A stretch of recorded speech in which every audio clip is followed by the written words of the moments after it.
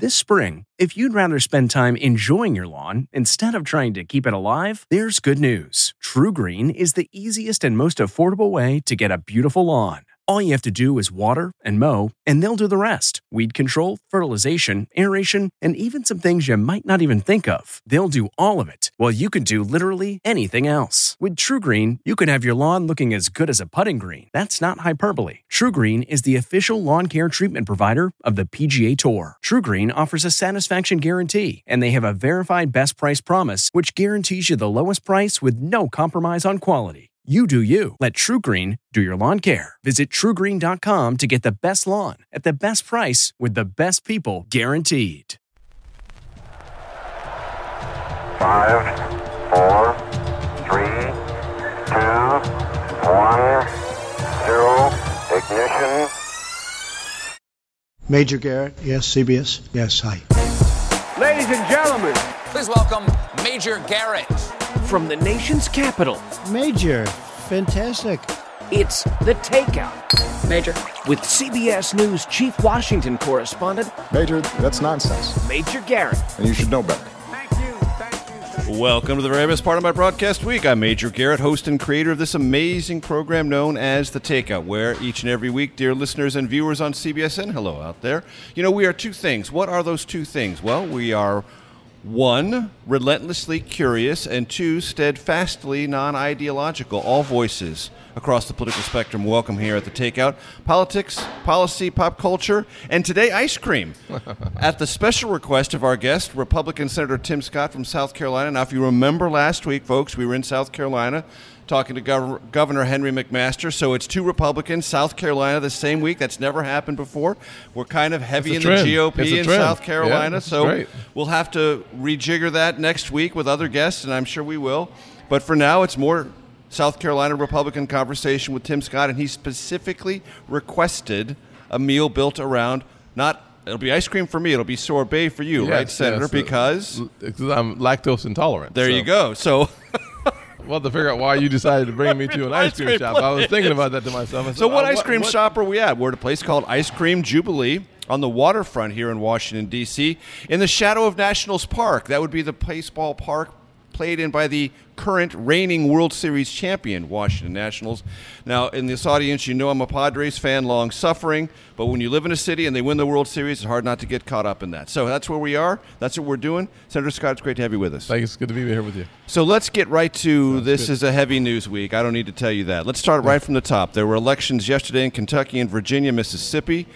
There is a sense that the president took one on the chin in Kentucky when Matt Bevin, the incumbent governor, the Republican, lost, and that Republicans generally took it on the chin in Virginia when that state legislature flipped. Your reaction to what you saw yesterday, how big a warning sign is it for your party and the president going into 2020? Well, frankly, I think it was predictable, the outcome. In Virginia, it was pretty clear the direction of the Commonwealth of Virginia. And in Kentucky, the entire Republican ballot won except for the governor. So the fact of the matter is that was not a surprise either. Governor Bevin was polling fairly negatively before Trump came in. His numbers increased pretty substantially because of Trump's presence, but it was simply just not enough to bring him over the line. So no one was surprised that Bevin lost. Really? No. I mean, I was in the state working for, I started a C4 that is bringing more diversity to the party. So I was in the state working for Daniel Cameron, and events. He won? He won. The first African-American attorney general in the state of Kentucky's history. But talking to the folks at his events, it was clear to me that the Republicans were dispassionate about Bevin. The president came in to raise his numbers within Republicans. It worked, but simply was not enough to take him over the finish line. And that was not a surprise from most analysts' perspective on the ground in Kentucky. And from your perspective, then, it's not a Donald Trump problem, it's a Matt Bevin problem. Well, it's clear indication is every other Republican on the ballot won. The governor did not. So I don't know all of the inner workings and the challenges that Mr. Bevin had, but it was clear that the Republicans in the state had issues as well. I mean, his numbers were low from an approval perspective. His numbers were really low for a reigning governor in a southern state. Border state, yeah. So In both states, Kentucky and Virginia, you could say reasonably that there was a suburban leakage at the top of the ticket, or in the legislative races and for Matt Bevin. I mean, you could say it. I would probably disagree with it. Oh. I think the facts are very simple, that Virginia in the suburbs, but the Commonwealth as a whole, has been trending left for years. It's been it's been a long time since we had a Republican governor in the state. We've had one in the last 20 years in the Commonwealth. Jim Gilmore. Yep. So it's been a while. Yes, but Republicans had controlled the state legislature. By and now one it's flipped. vote. Right, So but the trend line flipped that way. Major, the bottom line is simple, though, that a trend line would not be a single vote. So Okay. the holding on to a state legislative So let vote. me broaden it out a bit. Let me finish though. Yeah. Because this is important. Being able to understand the dynamics of the race is incredibly important to understand in 2020. I think you can whitewash the results in Virginia and Kentucky and say that there's this new trend away from the president and away from the Republican Party. I think that would be inconsistent with reality. Got it. But certainly consistent with the current trajectory that had started years earlier. And Mr. Bevin was just not a good candidate for the state of Kentucky this time around. In general, do you think Republicans going into 2020 have any concern about leakage in other suburbs, or the suburban vote being, if not trending away, at least up for grabs? Is that a concern of yours? Well, Should it be for the party? I think if you look at the results of 2016, we won in states where Republicans had not won previously before, and I think that's I should say before, that hadn't won recently. Recently. Yes. I think that trend will continue in 2020. I think we'll be very competitive in the states that we won beforehand. The key, however, is that we can't afford to lose any of the states that we won in 2016. That's really where I think the rubber meets the road, is how well are we performing in the states that we brought over from the blue to the red. If we're unable to be successful in those states, it's going to be a very challenging 2020 cycle. The good news is, from my perspective, we're going to be pretty competitive in those states and hopefully win. Last week in Columbia, South Carolina, at Lizard's Thicket, a nice diner we were at there, we talked to Henry McMaster, the governor, and I asked him, is there any doubt in your mind Donald Trump will be reelected? And he said no. No doubt whatsoever. Do you share that same confidence? I think I'm very confident that the president, No doubt. I'm very confident that the president will be reelected in 2020. Okay. Let's talk about the other story that is and has been topical for weeks here in Washington. What is your general attitude about all questions related to impeachment? Are you withholding judgment because you are likely to be a juror, or are you weighing in on either the process or the substance? Well, the process is important. I think the process has been ugly, but I start with the prospect that in America you're still innocent until proven guilty. When you read the transcript, which I've read almost a dozen times, I've read 11 times, I'm in my 12th reading right now, and there is not an impeachable offense in the transcript. I have said and will continue to say that the president is innocent of an impeachable offense as you read through the transcript. What about the witness testimony? And if you've had a chance to read the transcripts released this week, has any of the information you've seen there changed or altered in any way that original assumption? I think it reinforces how confusing and inconsistent the testimonies have been. You saw Mr. Sondland testified for 10 hours. EU Ambassador Gordon Sondland, yes. When he finished his testimony, he came back to revise his 10-hour testimony with something that he remembered. That to me is very confusing, and once again, it pours into the same bucket this sense that there is something inconsistent about the entire process. And frankly, his testimony, if he couldn't remember it in the 10 hours, he had to be reminded of something that just, to me, there's something in the water that ain't clean. I'm not sure what it is. Okay, well, let me ask you this. Some have looked at that and said, well, he saw the transcripts of others, saw what they testified, and that clarified his memory, which sometimes happens in a process like this. You see things that other people say to you. You know you're under oath. You don't want to make a mistake, and you want to correct the record. Is it possible he just corrected the record, and in so doing, in the minds of some, reinforced the idea that there was this, if not quid pro quo, something going on to signal to the Ukrainians there had to be something they had to do in order to get the military aid approved by Congress? I would suggest that the ambassador having to read someone else's testimony to inform his own testimony should call into question the entire testimony from my perspective, number one. Number two, I would suggest that we're pretending like he must have lived in a silo where he had no access to any news whatsoever, because the only thing you can read in Washington Press is about the impeachment process. So for him to need someone else to help him remember anything within that tranche, it's just hard for me to understand how that is possible. Understood. That's the voice of Tim Scott, Republican senator from South Carolina.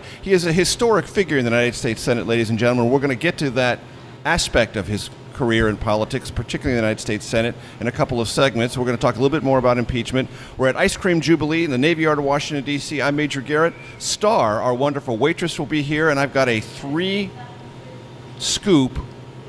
sundae coming my way. Very excited about that. Back for segment 2 in just a second.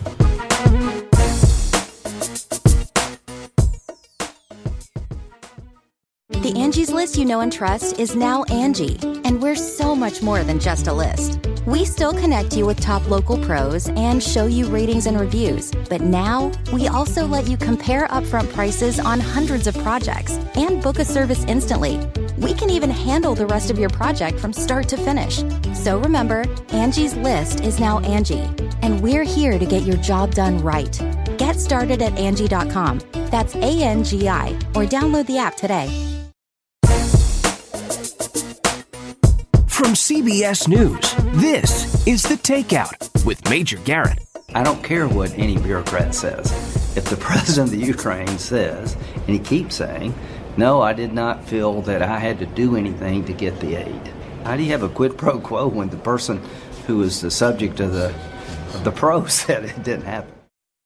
I've written the whole process off. I'm written him off. I think this is a bunch of BS. That's the voice of Lindsey Graham, Republican senator from South Carolina, and a colleague and I assume good friend of our guest, Tim Scott, Republican senator from South Carolina. So the last thing that Lindsey Graham said, I think this is a bunch of BS, is about the process, the impeachment inquiry itself. I've written him off. That is a reference to Adam Schiff, the Intelligence Committee chairman on the House side, who is supervising this inquiry. And I don't care what a bureaucrat says. That is about one of the witnesses whose transcript was released this week. And there are those who read that transcript and say it reinforces the idea that there was a quid pro quo. You heard all the things that Lindsey Graham said. Do you agree with all of them?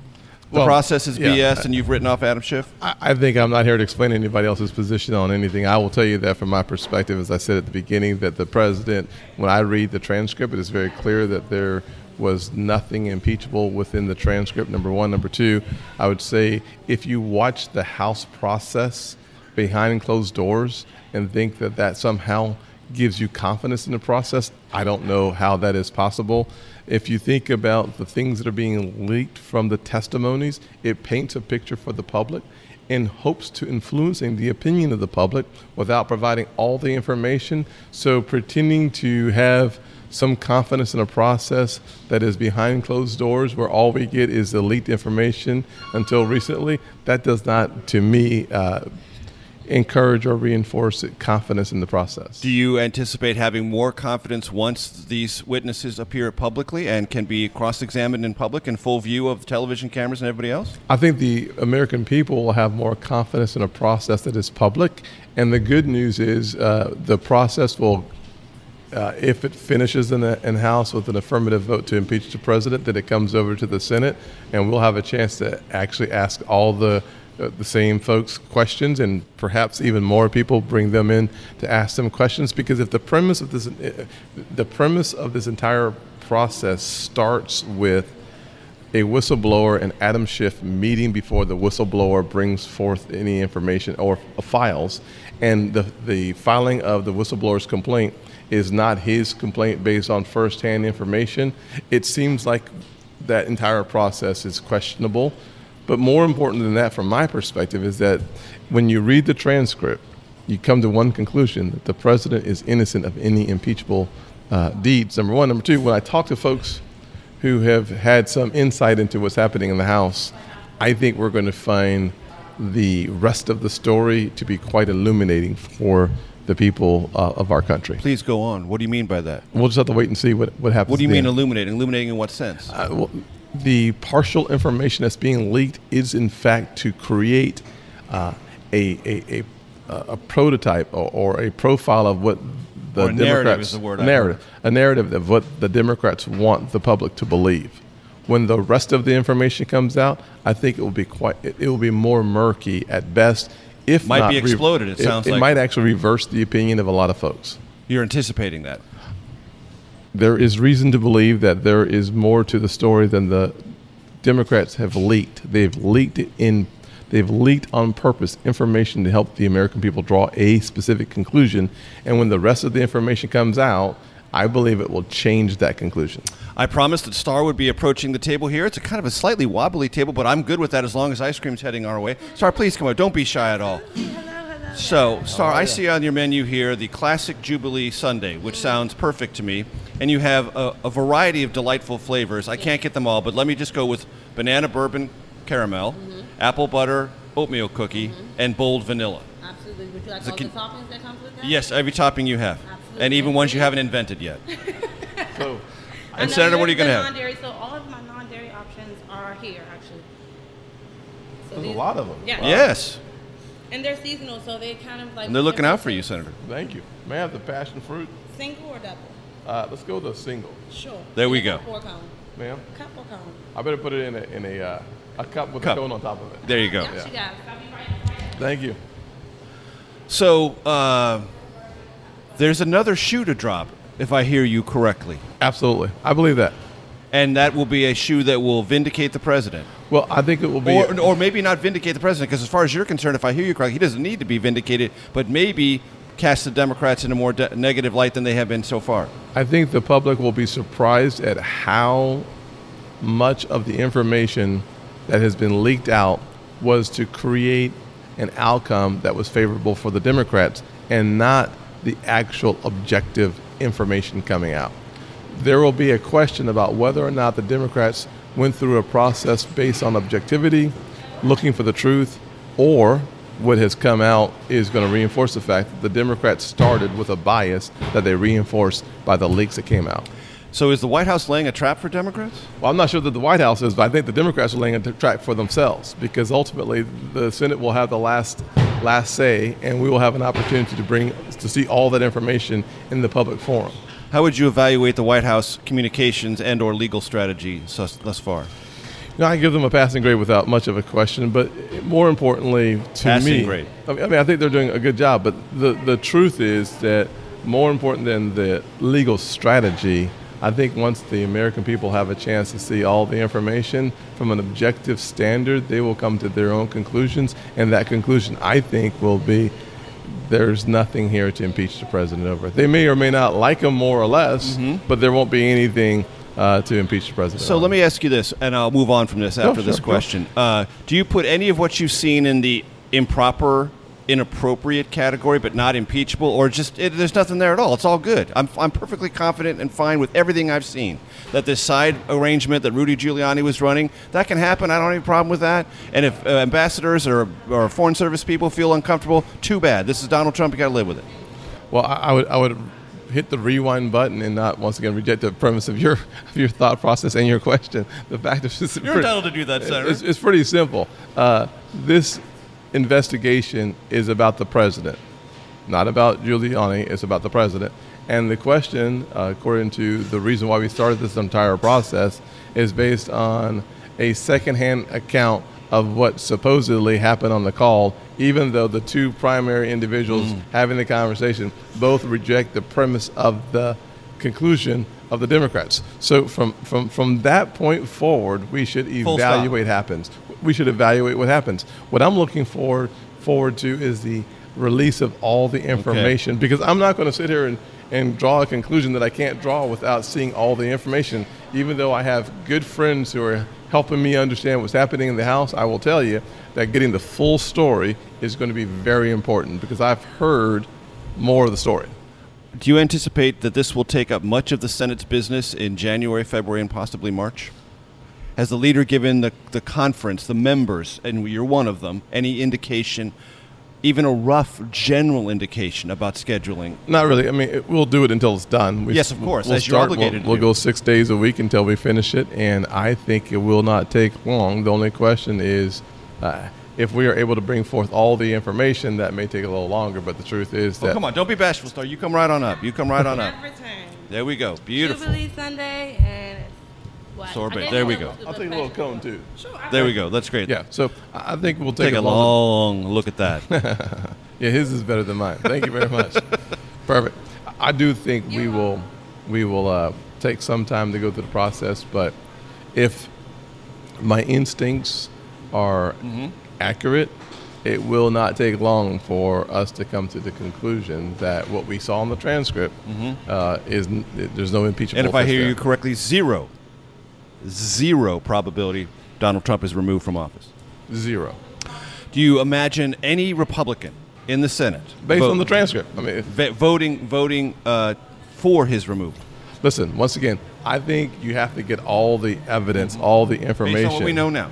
Based on the transcript, which is all that we can go on. And the others, you don't see it. This is all about the transcript, really. Right. I mean, that's what And you don't started see the it. process. Not on the transcript. No, absolutely not. Do you foresee all Democrats voting for it? I wonder if some Democrats might not vote to remove him from I do office. not see all Democrats voting to remove him from office. You do not? I do not. You think there'll be some defections?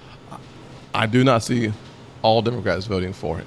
That's the voice of Tim Against Scott. him, yep. Our special guest, segment 3 of the Takeout from Ice Cream Jubilee with my triple scoop Sunday coming up.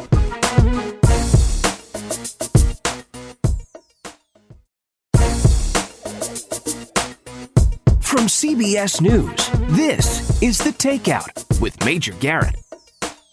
I'm increasingly worried that President Trump may want to shut down the government again because of impeachment, an impeachment inquiry. He always likes to create diversions. I hope and pray he won't want to cause another government shutdown because it might be a diversion away from impeachment. It's very worrisome to me. That's the voice of Charles Schumer, the Democratic leader in the United States Senate. Our special guest this week, Republican Senator Tim Scott from South Carolina. We are at Ice Cream Jubilee. I'm plowing through my triple scoop Sunday, and it is spectacular. Senator Scott's had his sorbet. He's probably going to dig back into that. How is it? It's really good. Good. I recommend it. All right. Why was Chuck Schumer talking about a potential shutdown? Well, there is a spending bill that expires at the end of this month. November 21st, I believe, is the correct date. And if it's not reauthorized or re-upped and the president doesn't sign a second one, well, the government shuts down. Are you afraid of that? Well, the rest of the story is really important once again. The rest of the story is that Chuck Schumer and the Democrats agreed to a number in advance of this entire process starting, and they also agreed to not having any poison pills as a part of the process. Right. The number is the overall amount of spending, domestic and defense. Yes. Poison pills or other what people regard as extraneous policy matters unrelated to federal annual spending. Yes. So accurate summary? That's a pretty good synopsis. The fact of the matter is I do it simple. occasionally. You listen well. So the fact of the matter is that what's occurring is that the Democrats are offering some poison pills to that process, which was supposedly taken Not care going to of happen. beforehand. Right. What's I happening agree right that now? would not happen. It's happening right now, unfortunately, which means that they would in fact push us towards a shutdown because they're breaking the deal. If that does not happen, there will not be a shutdown. And would you give us a percentage on that? I think there's probably a 75% chance of no shutdown. No shutdown. You'll be able to work it out. Yeah, I think so. All right. I also want to talk to you a little bit about your relationship with President Trump. How would you describe it? I would describe our relationship as positive. In what way? In the ways that matter the most to me and the constituents of my state and the nation.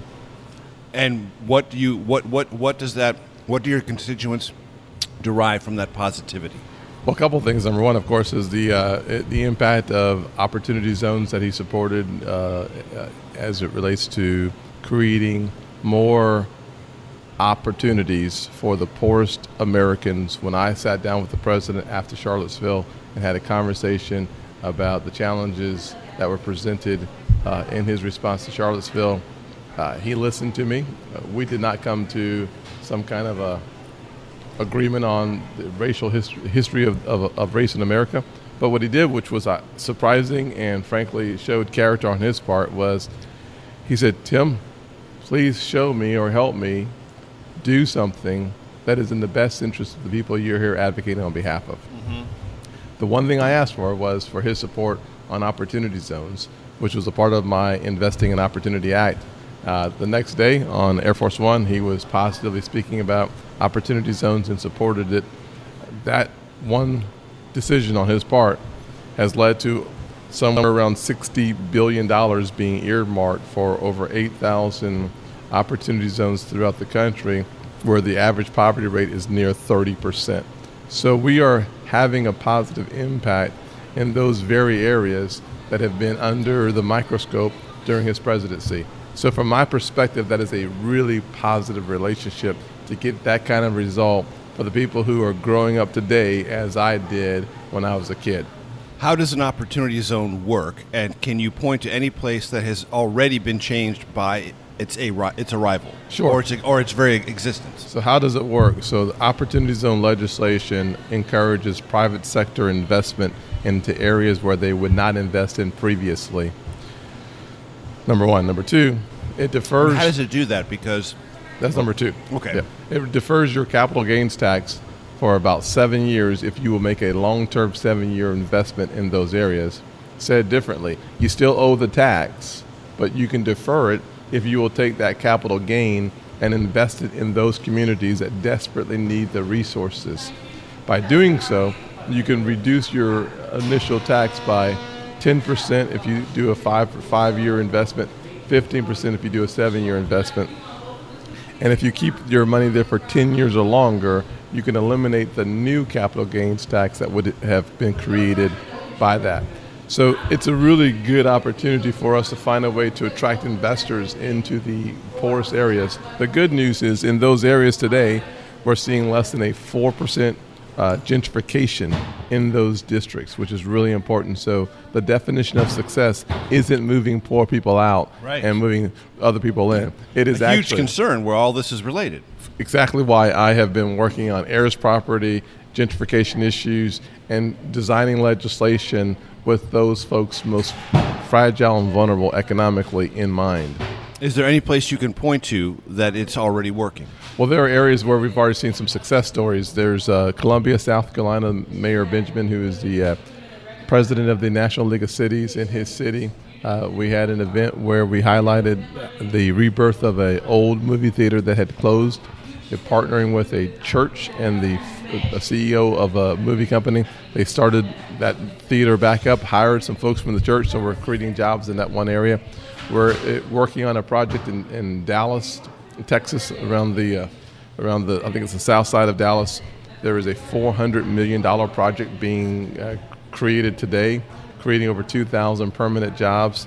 There is in the North Carolina, there are 3 projects that are happening that are going to create several hundred jobs. In Charleston, my hometown, there's a $54 million project in an area that's been blighted for more than a generation. It's going to create a couple hundred jobs, it looks like.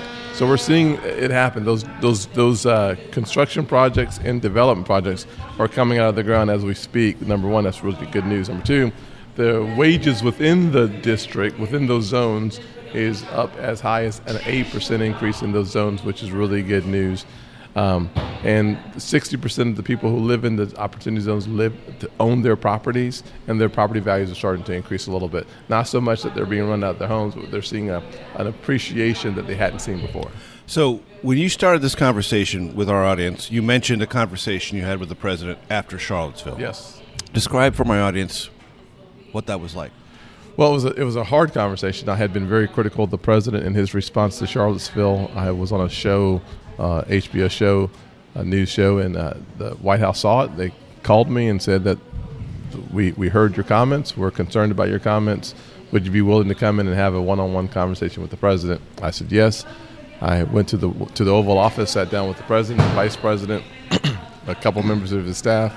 I think there was 7 of us total. Myself and my chief of staff, Jennifer DeCasper, went over to the White House and had a serious conversation about the history of race in this country and how I see the issue as an African American born and bred in the South, and the things that I wanted him to be aware of and more sensitive towards. He listened intently, and he had a different view of it, and at the end of the day, What was that different view? I think he comes at it from a fellow a man, president who did not live in the South, who grew up in a different part of the world and had a different paradigm, different worldview, different experience on the issues of race, and thought that things were more positive than I thought they were. And I went through the fact that as a elected official in 1999, I was stopped 7 times by law enforcement without getting a ticket simply because my car was too good. I was in the wrong neighborhood. Several different reasons. One person thought I stole the car, even though it was my license plate and my driver's license and my registration in the vehicle. So I wanted him to understand and become a little more sensitive to why it's so important for us to engage with a level of sensitivity to an issue that has been the original sin of our country. And we ought not hold everybody accountable for that, but we should not let people off the hook who are still responsible for some of the amazingly negative experiences, to include family members of friends and other people being shot. Not me. I don't want to conflate the two. But the fact of the matter is we've had an issue with race that we should not overlook. And we should not say there are good people on both sides, because there weren't good people on both sides from my perspective. That's the voice of Tim Scott. We're going to continue this very important conversation on the other side of the break. I'm Major Garrett. This is The Takeout. We're at Ice Cream Jubilee, and it's delicious.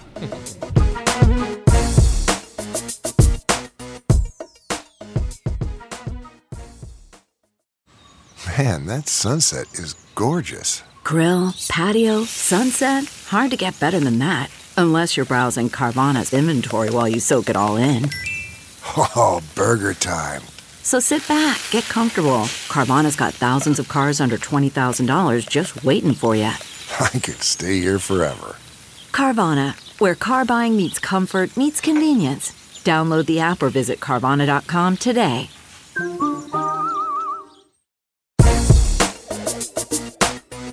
From CBS News, this is The Takeout with Major Garrett.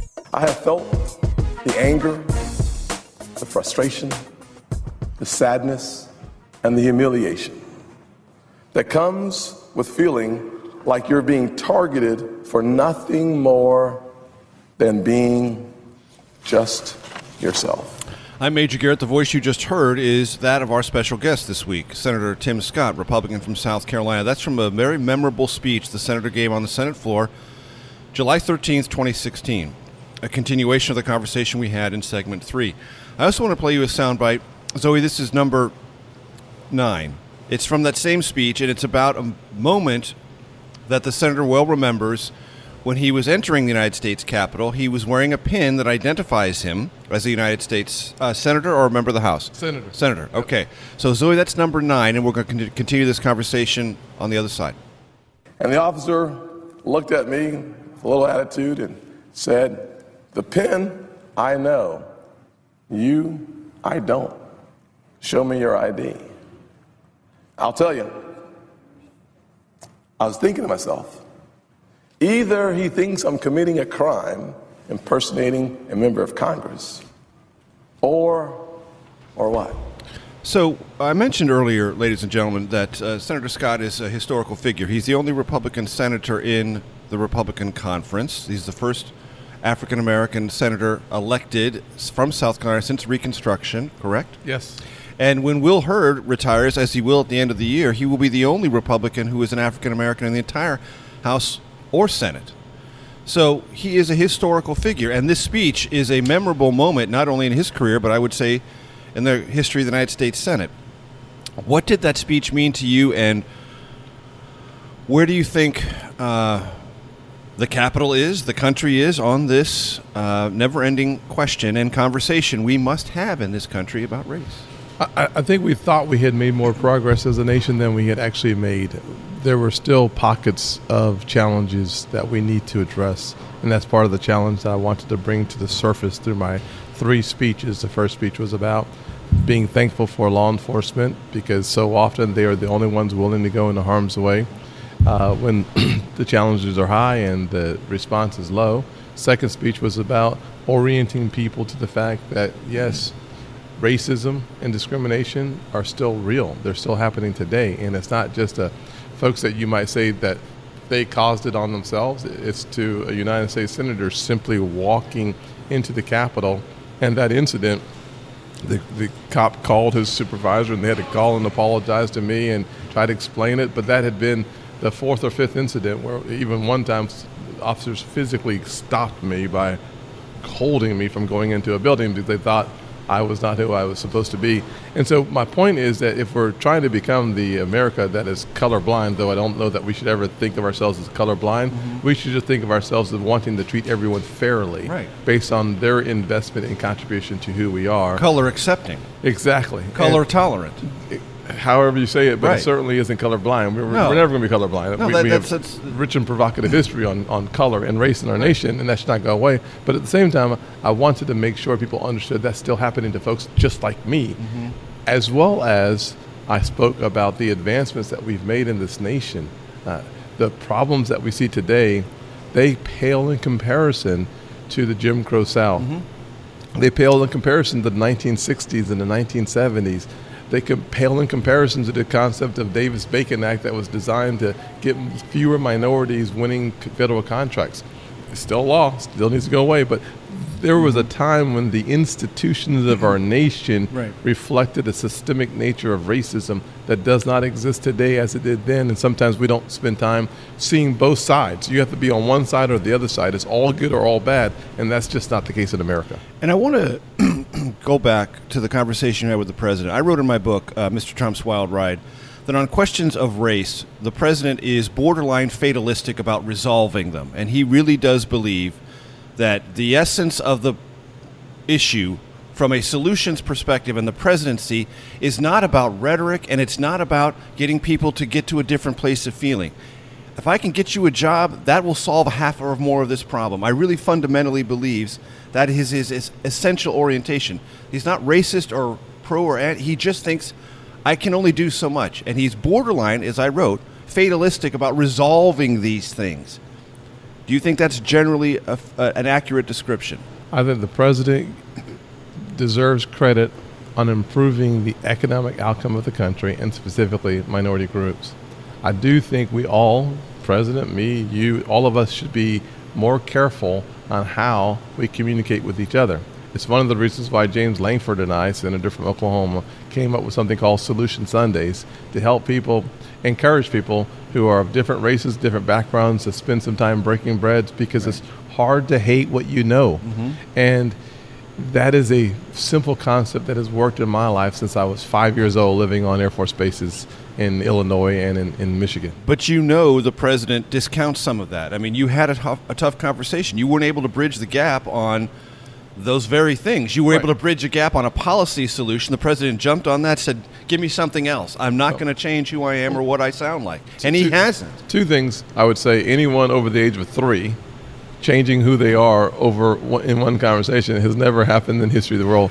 And that one conversation did not happen either. But what we have seen is I've seen the White House engage on issues of race in a very different way. Not holistically, but consistently I've seen progress.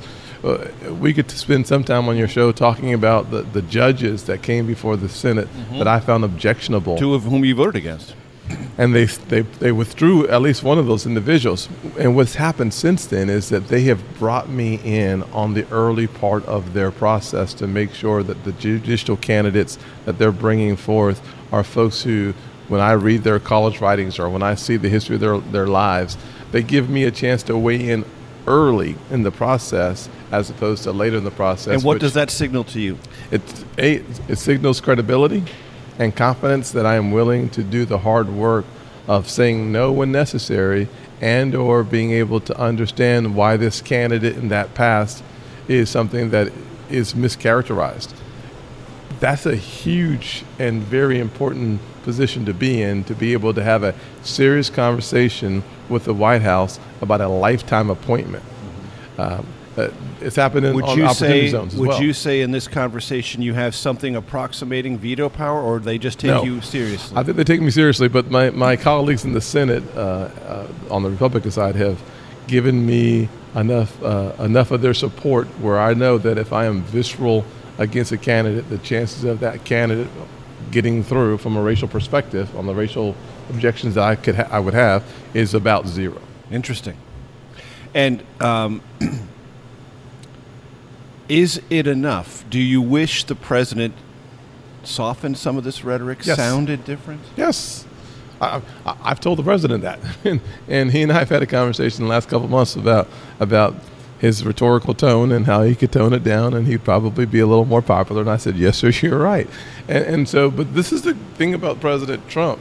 It's an unbiased, unfiltered critique of other people in other places. So it's not simply African Americans or the four women of color. He was hard on John McCain. He's been hard on Adam Schiff. He's been hard on Nancy Pelosi. He's been hard on Mitt Romney. So the president doesn't have, from my perspective, he doesn't put it into a racial category. If he thinks you're attacking him, he attacks back. It's just what he does. This is something we should all recognize as a counterpuncher's strategy, and that is what he has done. And we will continue, hopefully, to work together and find a way to have a productive path forward. I've been able to have that productive path forward, but the better you know the president from a one-on-one perspective, the more you understand why I'm optimistic about the things that we can do together, because he will do the small things that the public will never see, and it's such a kind gesture. I remember that it was probably not that long after my comments in Charlottesville. Maybe it was a little time after that, actually, now that I think about it, where my mother's birthday was coming up, and I was like, I called the White House and told the president I would love him to sign a card, send her a card, and they said, okay, but the day of her birthday, he calls me in the morning and says, I would rather just call your mom as well. And so this was her He likes to call. 75th birthday party, and he calls her and talks to her for like 10 minutes. He didn't have to do that, and I haven't been 100% on his side. He did that because it was what he wanted to do, and if you just ask him, you'll find this president to be a warmer person than you might feel that he is when he's on TV, having a combative situation that is being covered by the press. That's the voice of Tim Scott, our special guest. It's been a pleasure. We have one more segment. Please stay tuned for the Takeout Outtake Especial. But Senator Scott, it's been great to have sorbet and ice cream with you and have a conversation. Thank you. Look forward to it next time. Thanks. For more from this week's conversation, download the Takeout Outtake Especial Tuesday morning, wherever you get your podcasts. The Takeout is produced by Arden Farid, Katiana Krachenko, Jamie Benson, and Sarah Cook. CBSN production by Alex Zuckerman, Eric Susanen, and Grace Seegers. Follow us on Facebook, Twitter, and Instagram at Takeout Podcast. That's at Takeout Podcast. And for more, visit takeoutpodcast.com. The Takeout is a production of CBS News Radio. If you like The Takeout, you can listen early and ad-free right now by joining Wondery Plus in the Wondery app or on Apple Podcasts. Prime members can listen ad-free on Amazon Music. Before you go, tell us about yourself by filling out a short survey at Wondery.com/survey. The Hargan women seemed to have it all. We were blessed. My mom was amazing. But detectives would soon discover Inside the house, there were the bodies of two women. a story of betrayal you would struggle to believe if it wasn't true. I am just praying to God, this is a sick joke. From 48 Hours, this is Blood is Thicker, The Hargan Family Killings. Listen to Blood is Thicker, The Hargan Family Killings early and ad-free starting May 1st with a 48 Hours Plus subscription on Apple Podcasts. Catch every episode of 60 Minutes, America's most watched news magazine show, as a podcast. Hear in-depth investigations across politics, news, and entertainment on your schedule. Listen to 60 Minutes ad-free on Wondery Plus.